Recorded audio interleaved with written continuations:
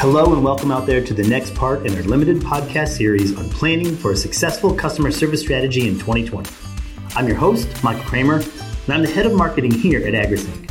For those of you who might not be familiar with AgriSync, we provide a software platform that helps simplify communication for modern agriculture through voice, text, and video.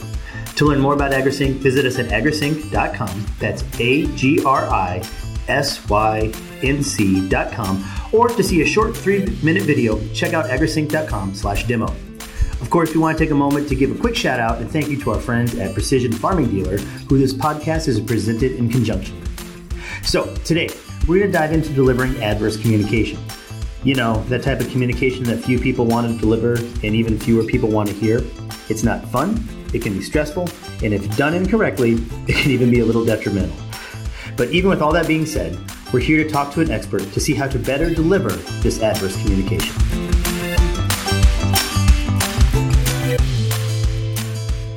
Hi there, everybody. This is Michael Kramer with AgriSync, and I'm here to present on our fourth topic in our podcast series dedicated to making you better for your customer success in 2020.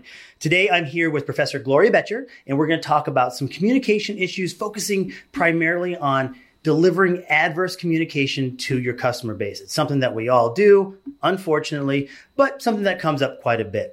With that, I'm going to introduce our guest today, Professor Gloria Betcher. She is a professor, an English professor here at Iowa State University. Professor Betcher, why don't you go ahead and just describe a little bit about yourself, a little bit about your background. Don't forget to include that you are a farm girl growing up. So this is primarily... Well, you already did that for me, Michael. Oh, I did a little bit, yeah. So I'm going to tie that into our audience here. But go ahead and give us a little bit about your background. Well, so I am an English professor here at Iowa State, and I've been teaching here for 26 years. Mostly a lot of business and technical communication, so the sorts of things that your audience will be interested in. Yep. But before that, I was at the University of Minnesota, because I am from Minnesota. As you said, I grew up on a farm in southeastern Minnesota. And so I know a little bit about the farming industry. And I've learned a lot about it here at Iowa State. I bet, right? Yep. But I'm hoping that my 30 plus years of experience teaching business communication can help your clients, your customers, whoever tunes into this podcast, learn a little bit about adverse communication strategies. Yeah, and this is a topic that, in terms of talking to our listening audience, that they're very interested in, right? Because it's something that we do all the time. Right. And in this business that we're in, we focus on it's a relationship based business. Mm-hmm. And as I know, being married, thankfully, one of the things that we do is constantly work on communication. Mm-hmm. Right. And whether you're married or whether you're talking to delivering news to customers, not all communication is created equal, and it's not all fun.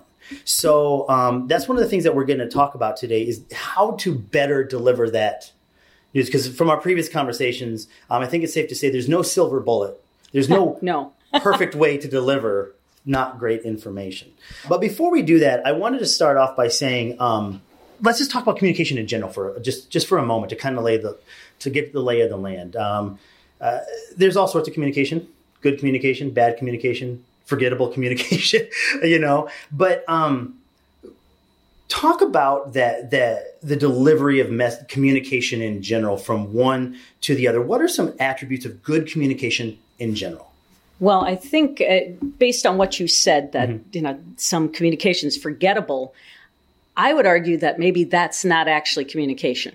Fair. Because it seems to me that communication requires a loop. Sure. You have to have your sender putting out a message, and there has to be a receiver who's actually receiving that message. And so, like in a football game, if the quarterback passes and the receiver drops the ball, it's not a complete pass. And in a communication loop, if you send a message and your receiver doesn't grasp that message, I would argue you aren't really communicating. Right. But we have a continuation of that loop, which is the feedback part, which tells us whether we have successfully sent our message or not. And if the receiver sends back that message saying, I don't understand, we know we haven't been successful. And too often, I think we as communicators think about the message we want to send, rather than on crafting that message so that it is able to be received. Right. So we have to think more about that receiver, our audience, than we do. Right. Because for most of us, communication is sending a message. Yeah. It's not about receiving the message. Right.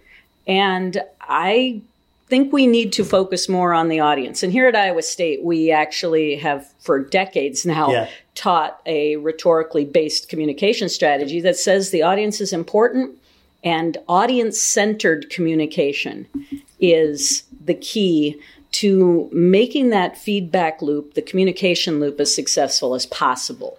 That was a great way to start off, because I'm going to make you unpack some of that, right? Because I love your example of, going from the sender to the receiver, right? And then but you've got noise in there. So that quarterback throws the ball, right? It's usually, the receiver doesn't usually not catch it because they're not capable, but there's defensive linemen standing in the way. There's wind. There's a great D-back that's in the way. Who knows? There's this noise that gets in there. So, and we in the ag world face that noise all the time. The noise could just be, you're out in the field and you're having a bad day because something broke down and your mind is distracted. Talk about some of those distractions, that noise. And I want to tie it back into the idea of knowing how, in football, I know that you didn't catch that ball, but if I'm picking up the phone and I'm talking to you and you're in your field and I'm sending you the message, I'm trying to tell you something, I don't necessarily know if you've caught that ball or not, right? Because I don't see the noise in between you and me. Are there ways to do that? Can you talk about that, the process of noise, how it gets in the way, and then maybe ways we can find out how well it was received? Well, the finding out is the more difficult of the two. Yeah, right. So with regard to the kind of noise you might anticipate, sometimes that noise is actually technological, right? So if somebody's out in the middle of a field with their cell phone and they're trying to report a problem, you could conceivably have actual technological failure because the cell call drops. Sure. Right. So when you're sending a message, you have to make sure that you're optimizing the opportunity for the technology to work. So you need to choose the right kinds of channels to send your message. Right. You need to know your audience. Is your audience actually a cell phone user?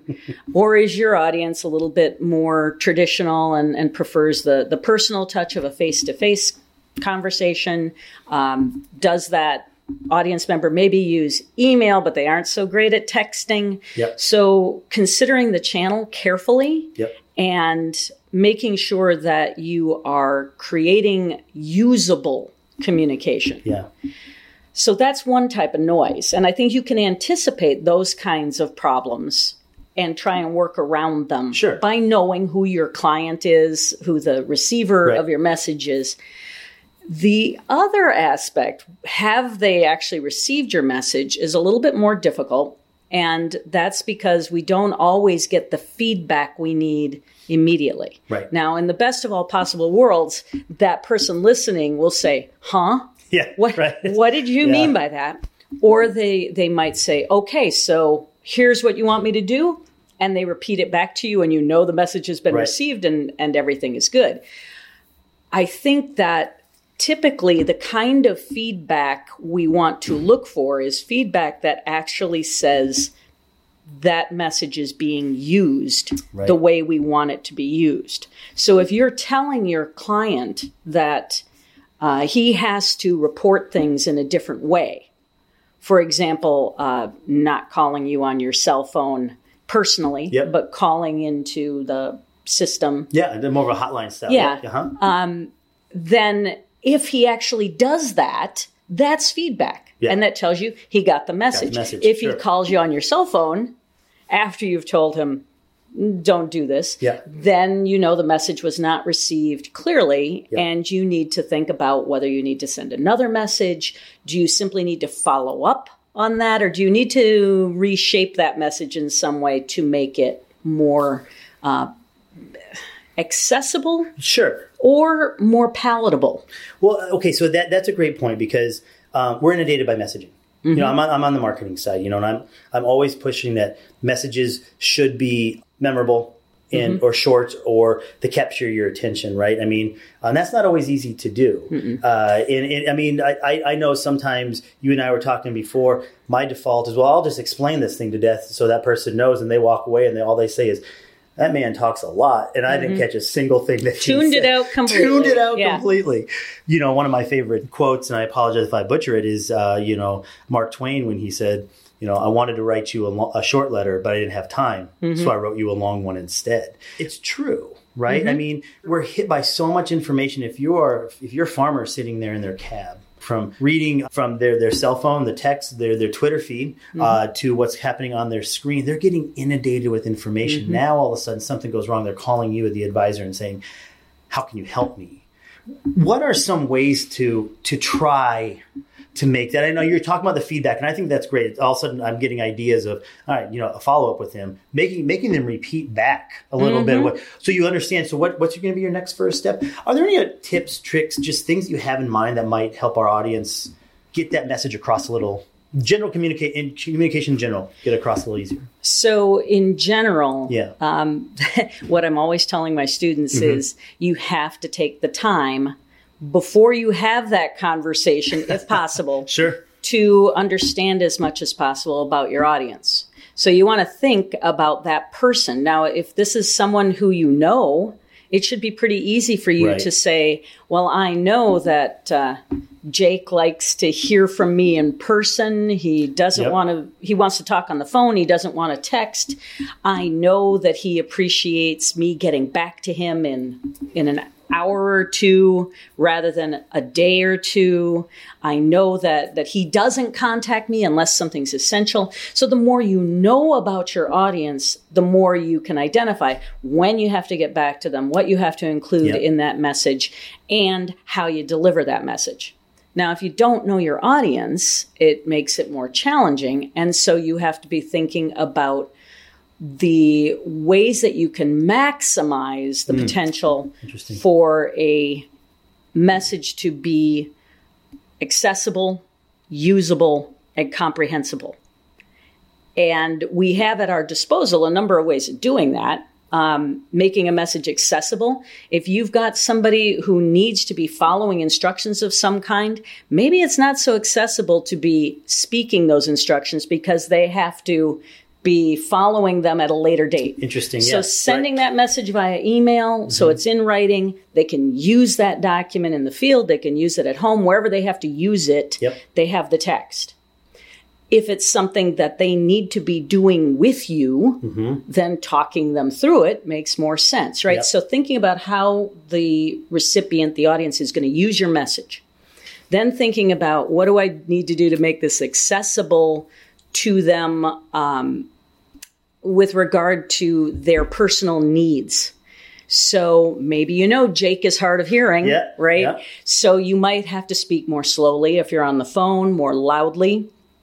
Or maybe you and Jake have just agreed you're going to do everything in writing. Sure. So the personal needs of that audience, assessing what kinds of things the audience values. You got somebody who values timely communication. That's the word I want. Then you don't make that person wait.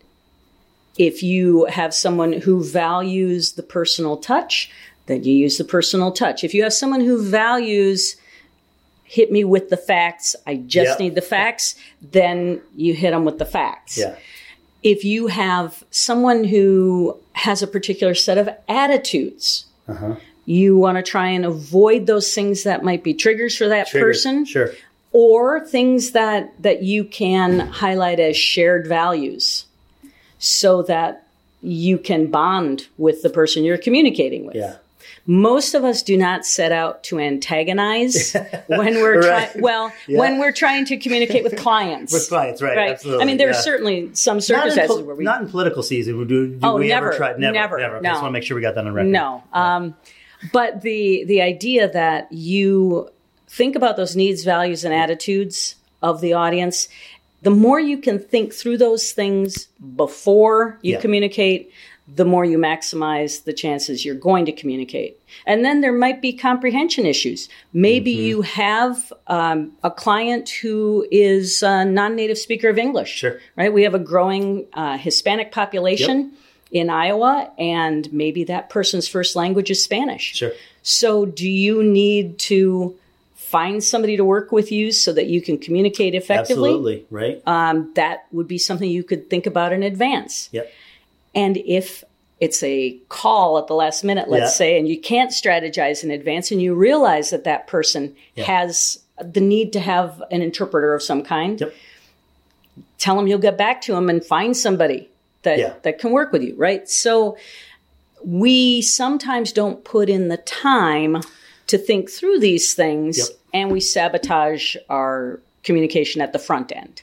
I love the phrase that you just said, sabotage, because I was thinking it's that time on the front end is never fun. I mean, because for the audience, Professor Betch and I were talking ahead of time about the idea of putting PowerPoints together, and I know this isn't something that necessarily the listening audience has to do a lot of, but the amount of hours that you put into a slide that you maybe talk to for 2-3 minutes at most, but those hours make those maximizes those 2 to 3 minutes more so than you ever if you just put a bunch of bullets on this. So, and I know we're talking different things, but I think it's that front end time which people struggle to comprehend. Like, it's worth it. Well, they want to skip to what they see as the meat of the process, right? So in the communication process, most of us think of the meat of the process as the message. Yeah.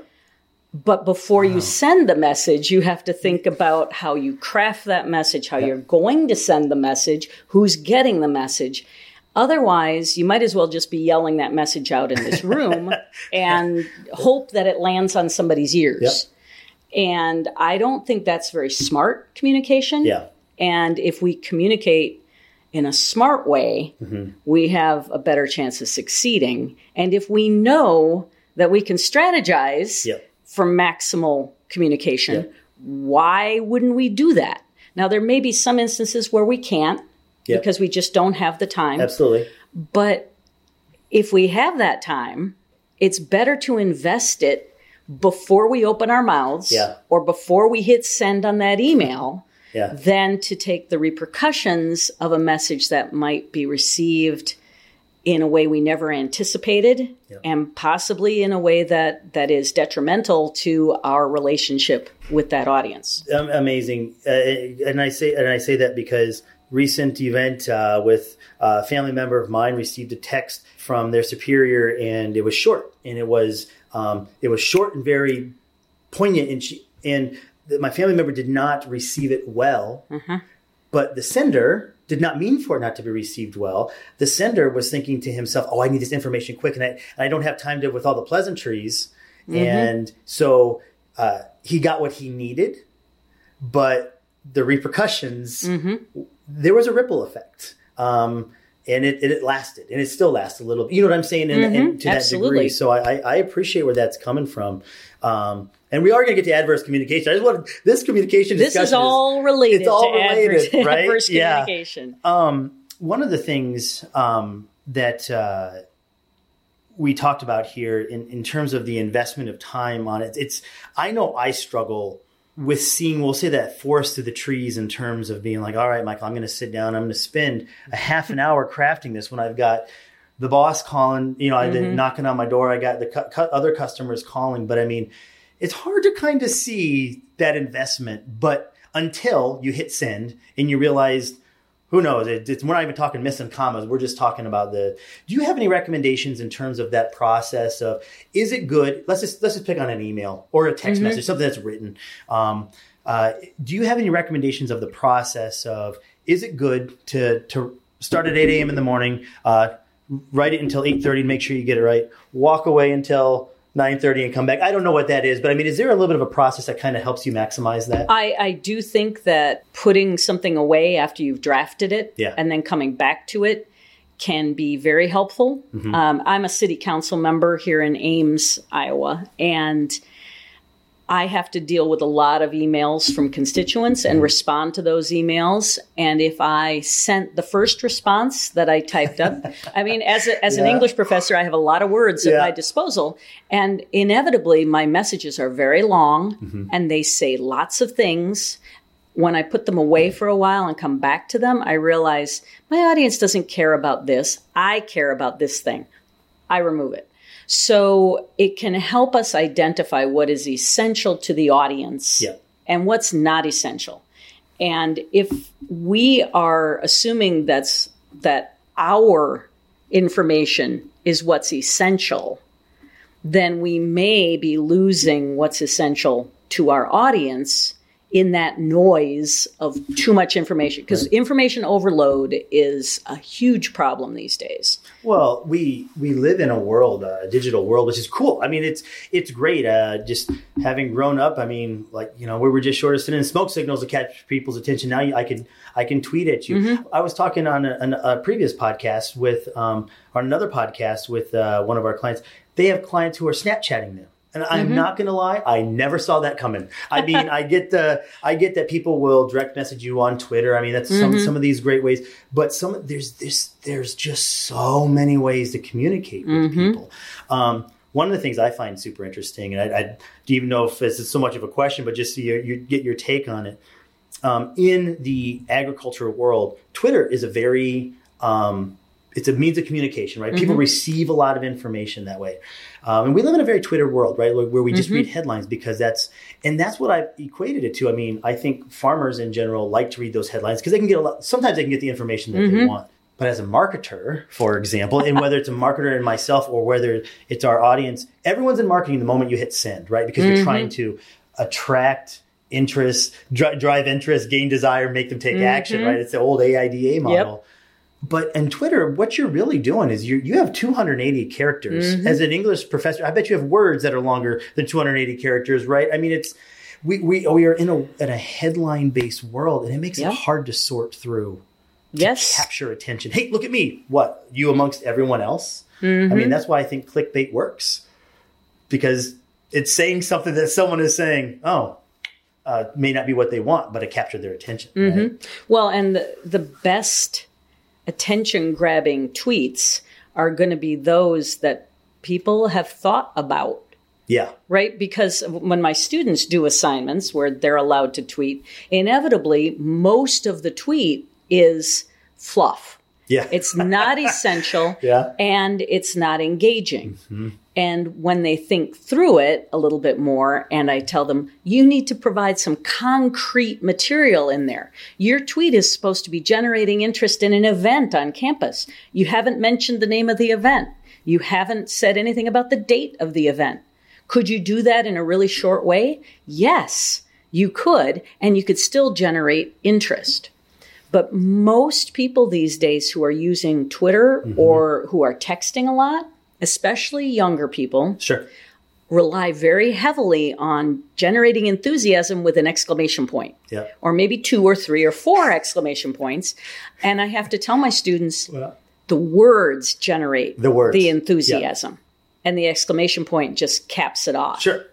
And so thinking through which words are essential at the front end, again, instead of just tweeting something and hoping it works, is smart use of your strategies.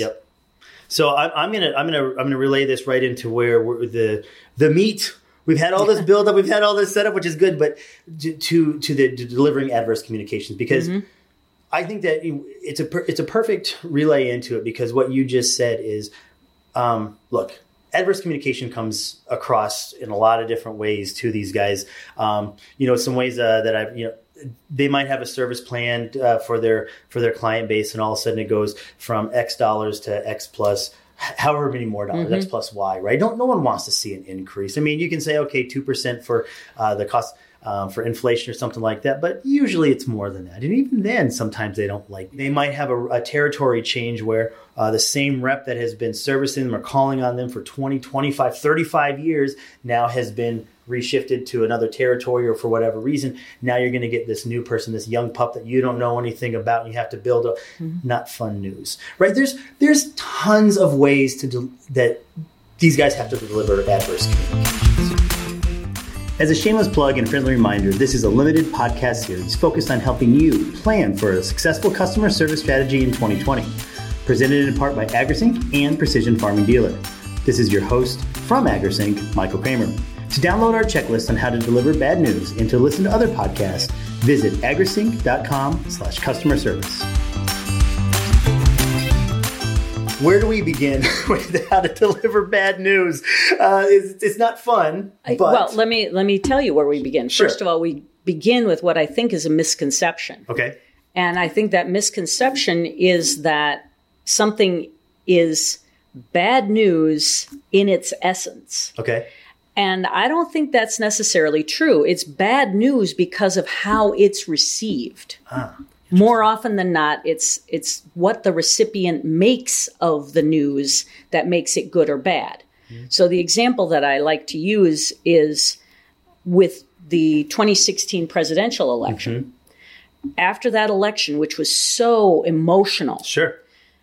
If I went to the college Republicans here at Iowa State and said, Donald Trump won the election, they would be so happy. Sure, right. But if I took that same message, Donald Trump won the election, and went to talk to the college Democrats, that would be bad news. So it's exactly the same message, but the recipients, the audience, have a different attitude toward the message. Right.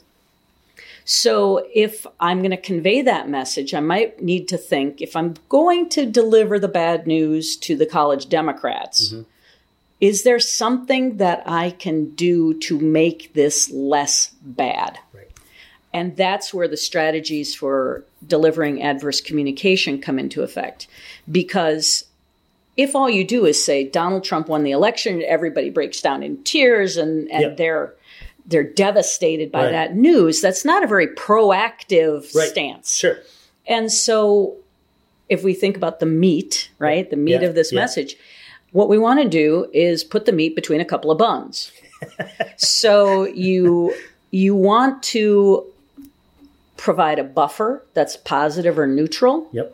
Then deliver that bad news, and then end with something else that's going to be positive or forward-looking in some way, so that the audience is left with something that they can act on or be happy about or happier about. So if we consider something like the fact that maybe your plan cost is going to go up. Your service plan goes up 20% this year. Okay, so ask yourself, sending that message, why is the plan going up 20%? Is there something in there that we can use as a positive? For example, are they going to get some change to the service, or is it just going up 20% for no reason? Right. And if there's something that's going to be changed, how can the audience benefit from that change? Sure. So it might be that they're paying more, but they're getting something else that they hadn't anticipated. So it's an improvement. So opening with a statement about the value of the customer, presenting the bad news, and ending with, here's what you're getting.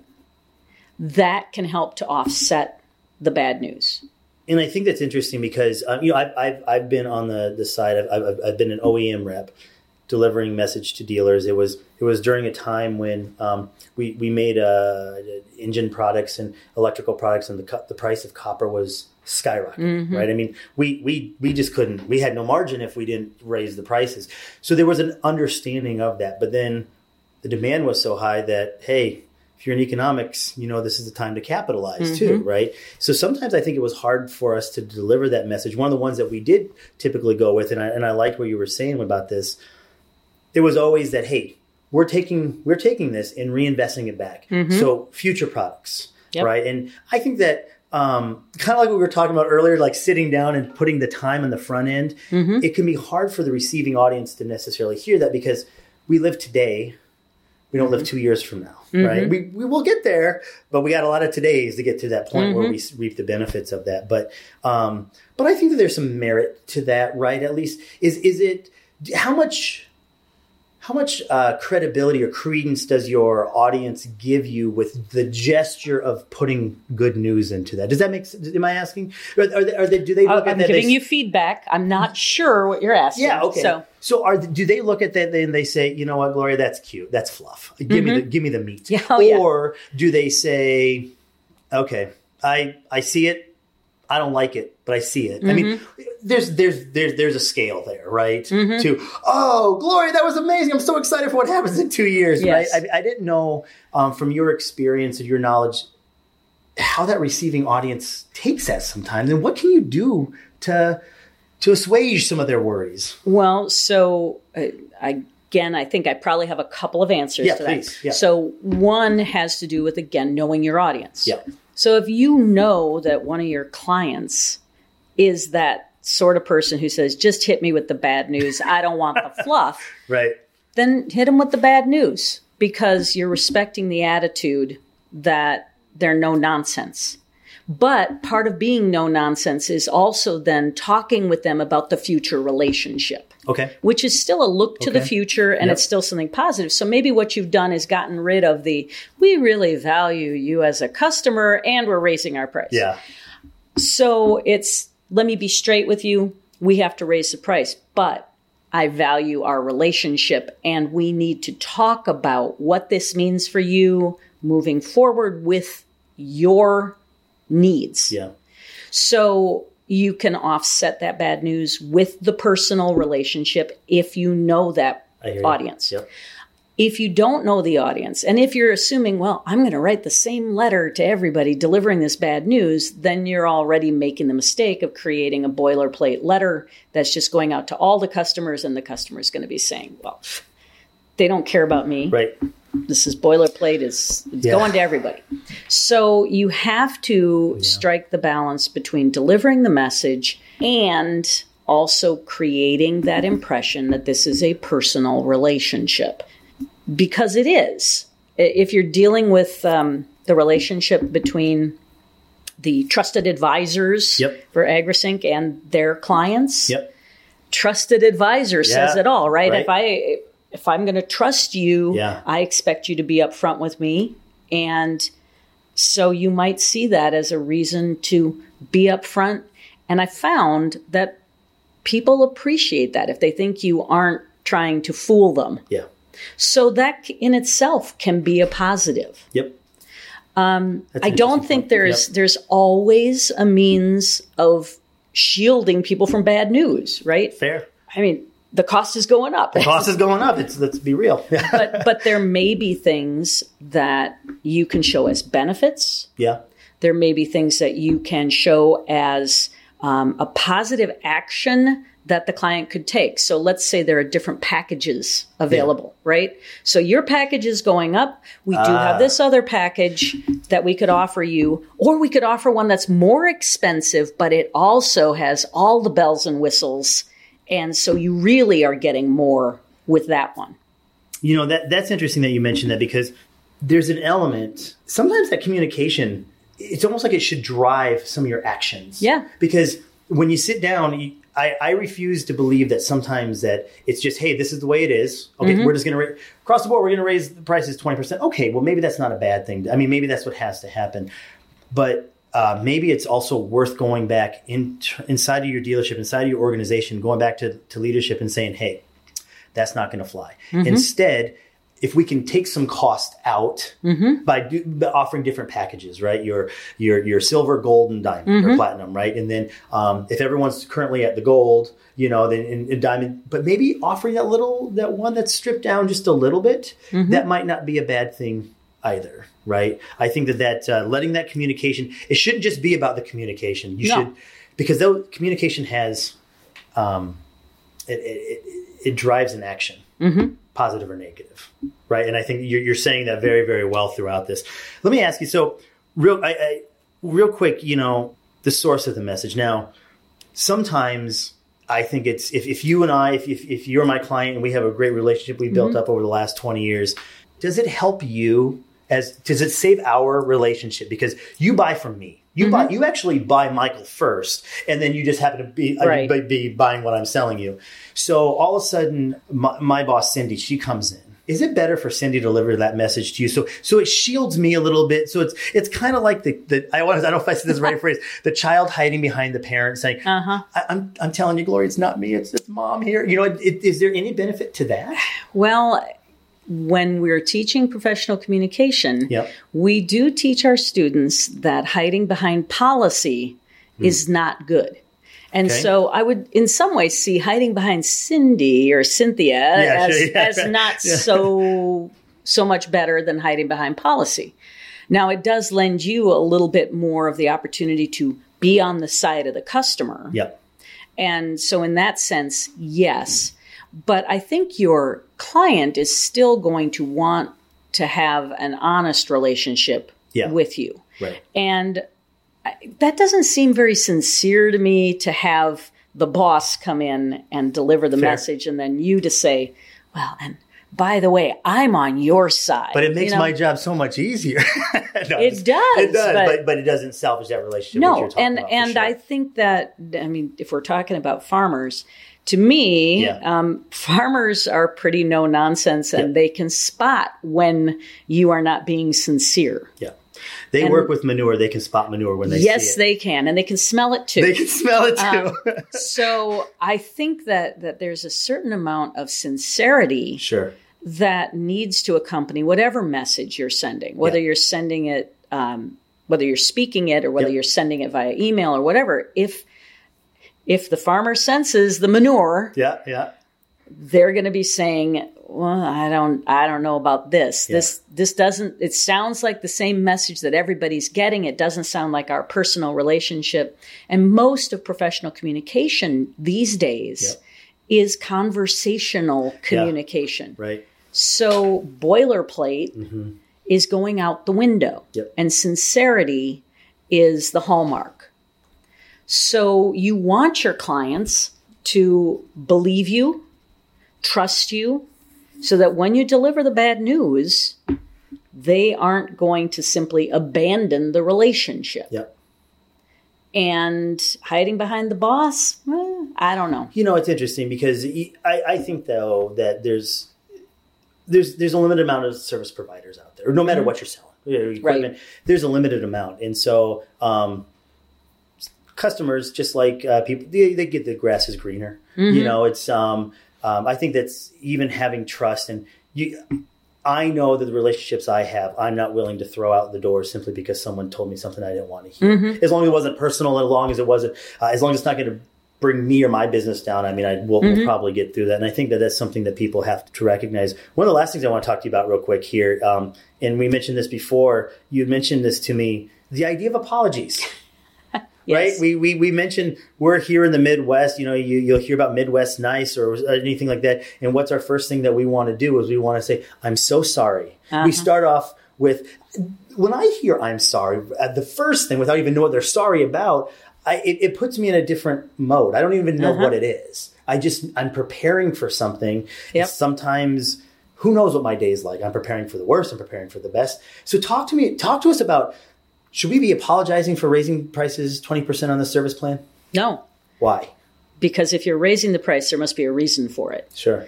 So do you have control over that? The company's made the decision. Right. Why would you apologize? Sure. There are some times when you need to apologize. If you've made a mistake of some kind, if the client hasn't gotten the service that he or she deserved, you need to apologize, but you need to do it once. And then the audience wants to hear, what are you going to do about it? Because apologizing multiple times is not being proactive and actually solving the problem. Yeah. So most audience members are going to want to know, what are you going to do for me? It's not just apologizing. So, okay, you apologize. Great. Apologize once because they want it. Sure. Don't apologize again because that in itself is negative. So the more you apologize, the more you sound needy and the more you sound like someone who may have something to hide because maybe there was something actually wrong with raising that price, right? I'm so sorry we raised the price. Yeah. Might sound like you had a choice. Right. And if there was a choice, then the client may be saying, did they really need to raise that price? I don't know. But I think the other thing that you mentioned about what it does to you to see I'm sorry is something that happens to most people. And so if you see I'm sorry to inform you that, which I tell my students never to use because it either sounds like you've been fired or someone died. That's what I was thinking. I was just like, which uncle died? Yeah. It is the worst case scenario and it makes our imaginations go wild. Yep. What is this terrible news, right? I'm sorry to inform you that sounds very final. Yep. And most things are not that final. Right. Now, maybe your uncle did die. Sure. In which case... So let's save that phrase for that time. Yes. Right. But on the other hand, I'm sorry you're not going to get the same service for this low price, but you're going to get more. Do you really need to say I'm sorry? Well, if you're sorry for the impact on that farmer that can't afford the increase, maybe that's an apology that's related to the situation, not related to the price increase. Fair enough. Yeah. And if there's something to do, well, let's take the weather. Yeah. Okay. People who apologize because events are canceled because of weather, I can't control the weather. I don't think you can. Not yet. So why are we apologizing for that, right? Yeah. We all know this is a situation that is beyond our control. Yeah. No need to apologize. Right. So apologize once, apologize early on. Yeah. Don't wait till the end because then people are saying, why haven't they apologized yet? Yeah. Especially if an order got screwed up or... they dropped the ball on something. That apology needs to come early. Yeah. But then you move on to what we're going to do. How are we going to fix this? What are the proactive steps we're taking? A classic example is what we saw with the Equifax data breach and with Facebook and the Cambridge Analytica scandal. We had CEOs apologizing for things and being somewhat vague about what they were actually going to do to address those issues. Yeah. And in the case of Equifax, actually offering free data monitoring, free credit monitoring when the data breach was in credit monitoring. Right. So why would I want that as the thing that's going to make up for this happening? So sometimes we get ourselves into more trouble thinking about what we can offer people when it's as simple as saying, this is what we're doing to address the problem, and being concrete and specific about it instead of generally saying we're handling it. Yeah. Because if you say we're handling it, the next question is how? Right. And how does it impact me? Well, I mean, I don't want to deviate too far from the delivering because this is significant, but go back to, I'm sorry, I think it was like in the 80s when Tylenol had their big, PR snafu, right? Well, actually, I shouldn't say it was a snafu. What happened on the line where there was some suspected cyanide in the Tylenol, I don't even think anyone actually died, and that's the good news. I think that there was just a threat or some people got sick. Some people got sick, I think, and they never identified. But they got out in front of it. And I tell you what, they became stronger because of it, because I think they acknowledged they took action. But the action was in the direction that people responded well to. And I being in marketing myself, it's sometimes hard to know what people are going to respond well to. I look back on that Pepsi commercial that came out. I think it was with one of the Kardashians or something like that. And you know, I honestly think in my heart of hearts, they thought they were doing something that was going to change the world for the positive. And they was like, this is going to go well. And whoa, the backlash they received. And it's, you can't, sometimes you just can't be prepared. You just don't know until, you know.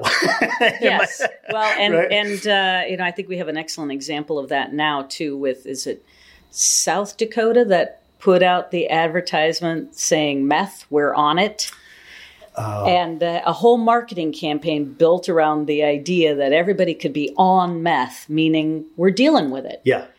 And you know, that sounds pretty clever to me. Yeah. But the response to that has been completely negative. Yes. And so it's all about your audience, Yep. right? That message may have been clever, but if it wasn't well received, you failed. Yep. And the same is true with apologizing. Yep. You might think, oh, I got to apologize, right? If you say it once, you have apologized. You have.